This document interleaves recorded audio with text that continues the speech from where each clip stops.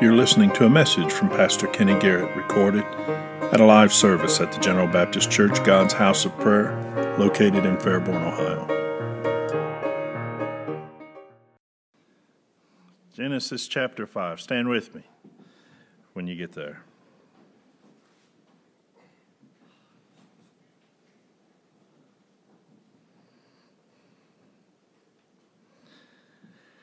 I just want to read that one verse there in chapter 5, verse 24. It says, "And Enoch walked with God, and he was not, for God took him." Will you bow your heads with me? Dear Heavenly Father, we want to thank you for the chance you've given us to assemble here, Lord. I pray that you anoint me to preach a message you've given, and anoint ears to hear, hearts to understand. Draw us each closer to one another as you draw us closer to yourself, and we'll never fail to give you the praise. In Jesus' name, amen. You may be seated. Enoch walked with God, and he was not, for God took him. What a testimony Enoch has left for you and I as we look back in time today. And as we find ourselves here together this Sunday morning, I ask you, how well did you spend your yesterday? If Christ called you home today, would you be satisfied with your yesterday? Now, for myself, I woke up what I consider early for me, and I spent the day surrounded by people I love the most. And we worked and talked and laughed, and I had a wonderful time. And afterwards, I put my bulldog in her stroller and took her for a walk, and that part's a little eccentric, I know. We got some looks from the neighbors. But all in all, it was a wonderful, wonderful day. And I thought about it as last night I was finalizing and went over the final look at this morning's sermon. I thought about, if the Lord called me home, would I be satisfied with how I spent my day? Would my testimony be sufficient? Would I be able to go into eternity having spent my final day on earth in that way? And I reckon that it was so, that I would be glad with that. Now, it's not the same question as if you had one day to live, how would you spend it? That's a completely different thought. This idea is how we live our lives, and recognizing relationship with Christ, and relationship with the church, and relationship with our brothers and sisters, our families, and other human beings that we interact in, and how focused is that on the things of the Lord. Recently, I started, I won't get into that just yet. I want to talk to you about your testimony this morning. We often, we never fail, I guess is the best way to put it, to give everyone an opportunity to testify as to what the Lord has done for them. But are we really focused on the gospel message and the realization of what Christ has done for us? That you and I as a people stand in this part of the world proclaiming that there's only one God who's holy, and that we're made in his image to know him. That we sinned and cut ourselves off from God. That in his great love, he sent his son Christ to come as king and to rescue his people. Do we think about that? Does that work its way into our daily routine? Do we acknowledge that Christ established his kingdom by acting as both a mediating priest and a priestly sacrifice? That he lived a perfect life, that he died on a cross, fulfilling the law himself and taking the punishment for the sins of us all? That God accepted his sacrifice, and that God's wrath against you and I has been exhausted. And through his word, he now calls us to repent of our sins and trust in Christ alone for our forgiveness, And that if we repent from our sins and turn to Christ, trust in Him, that we are born again into a new life, an eternal life with God. And that is the good news of the gospel. Recently, I was in a bit of a heated discussion. Somebody said, let's talk about your past. And I thought, well, if you want to, go ahead. But I've got good news to add to that. Right? Yes, 10, 15 years ago, you wouldn't want me in your church or your yard or anywhere near you. But I knelt down beside of a bed and I met the King of Kings. And all things became new. I'm not that same person anymore. I was lost and undone. And a very loving God came and rescued me. It's certainly not part of a do-good religion. I did not fix myself.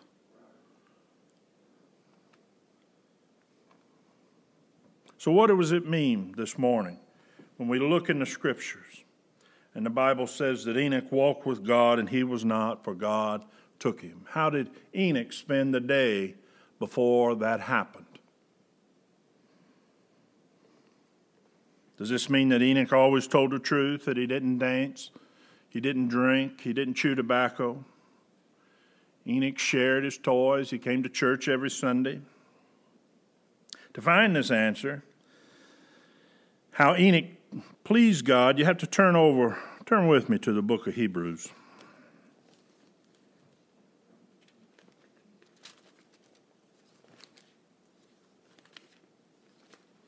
Hebrews chapter 11.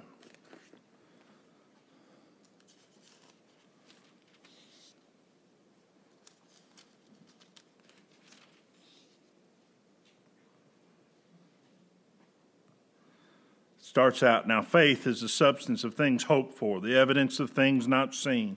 For by it the elders obtained a good report. Through faith we understand that the worlds were framed by the word of God, so that things which are seen were not made of things which do appear. You skip down to verse 5, it says, by faith Enoch was translated that he should not see death, and was not found, because God had translated him. For before his translation he had this testimony, that he pleased God. But without faith it is impossible to please him. For he that cometh to God must believe that he is, and that he is a rewarder of them that diligently seek him. So how do we please God? How did Enoch please God? It's certainly not done through works. It's not found in a religion that calls you to do good for the sake of doing good, to heap attention to your actions or what it is you're doing. It's a relationship with Christ, a Savior, that we're lost and we're undone. And God came to earth and died for our sins so that you and I might be born again. And then that changes things. It changes everything. We become spiritually minded with a broad view, a look into eternity. It starts to change the things we do day in and day out.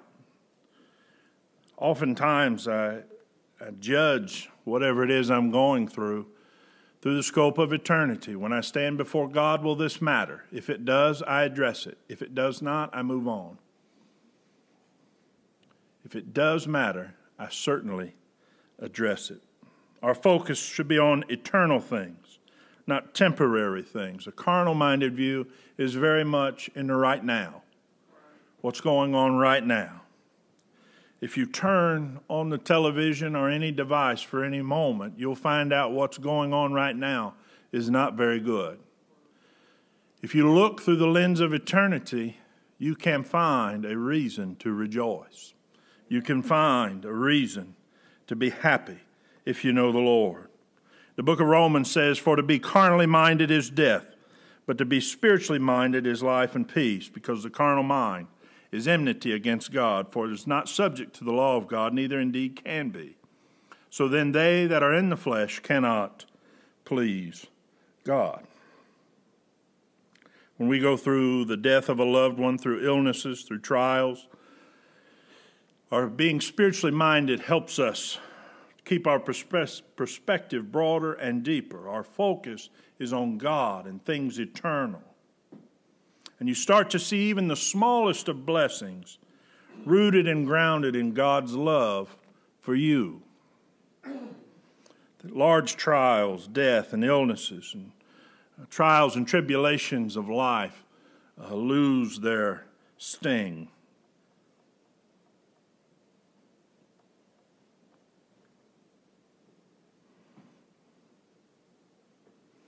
Now, our actions obviously matter. I mentioned that when we're born again, our life starts to change, our priorities change, our focus change, and also our behavior then changes. And it's very important to understand how that works. Recently, I started reading a wonderful, the last 2 books I've read were not that good. They were biographies, one on Churchill, one on Bill Monroe, and they were a little dry, stuff with historical detail that didn't matter to me, but I plowed through them and I finished them, and I was not pleased at the end. But recently I started the autobiography of George Mueller. If you've not read that, I urge you to. I'm just getting into the real meat. I'm about a quarter of the way through, and it's just starting to get good. It's written by George Mueller's own hand, and I had only read things about George Mueller written by other people in short snippets. And if you remember back, George Mueller is the evangelist and pastor in Bristol, England, that took care of tens of thousands of orphans just about 200 years ago. And he did it all through the power of prayer. And I started that, and you start to read into George Mueller's life. And if you're not careful, if you don't understand salvation, you'll miss it. And you'll think it's a formula for if you do this, God will then do that. Those formulas do not exist. What you would read on those pages is a testimony of George Mueller's life, that he was focused on God's eternal things, and therefore his behavior patterned his focus. He certainly did a great work for the Lord there in Bristol, England, about 1830, 1840s, and so on. But if you get to know George Mueller through his writings, you'll understand that Mueller would have been satisfied doing any work the Lord had wanted him to do. Amen. That if he'd have been sweeping a broom at a small mission somewhere in the corner of the earth, that if that's what the Lord wanted, then George Mueller would have been happy to spend his life doing such as that. And that is really the pinnacle of understanding the gospel, that our obeying is born out of our relationship with Christ, and our obeying is only possible because of the salvation that's offered to us through Calvary. That obeying the Lord can only happen when we're made new in Christ.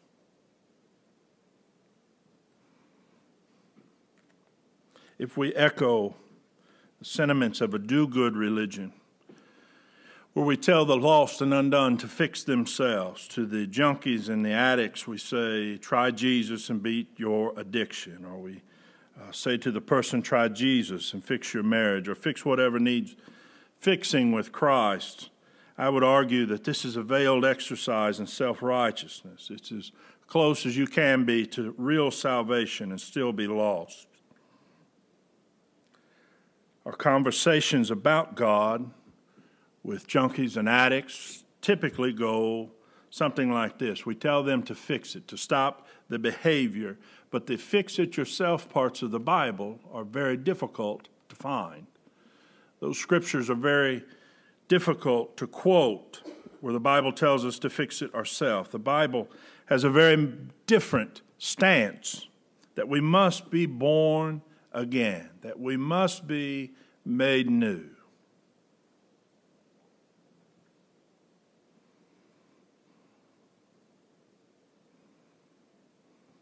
And 1 John it says, we know that we've passed from death unto life because we love the brethren. He that loveth not his brother abideth in death. In Psalms chapter 147 it said, the Lord taketh pleasure in them that fear him, and those that hope in his mercy. Hebrews chapter 13 says, make you perfect in every good work to do his will, working in you that which is well-pleasing in his sight. Through Jesus Christ, to whom be the glory forever and ever. Amen.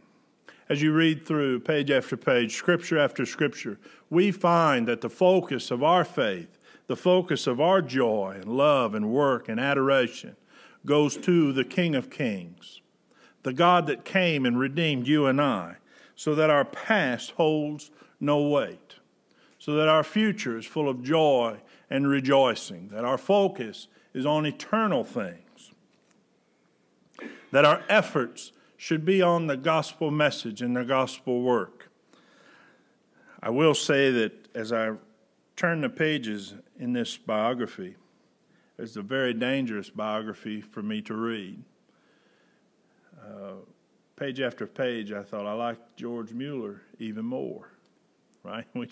We should be more like George Mueller when he as I'm getting into it, of course, I knew the big things that he had done, but the small things he started out with, distributing the Word of God, caring for the hungry, they just started these things. And when I say they just started them, there was no financial raising campaigns, there was no membership sold, all the typical worldly steps that you would take. George Mueller didn't do any of that. He simply prayed. When he started the home for orphans, he had no building, no people to work, and no money. He sat down, he prayed for a place, he prayed for people, and he prayed for $150,000 in today's money. Now, I don't know about you and I having the audacity to do that, but he believed that we could take the Scripture as it's written, and I believe we can too. I believe that God meant what he said when he said that he would take care of those that love the Lord, right? That we would not be begging bread, that he would be our provider, that all things through him are possible. And it was this that shaped his focus on eternal things, so that the things of today did not seem quite as insurmountable. It is a lesson for us as we gather here together. Stand with me.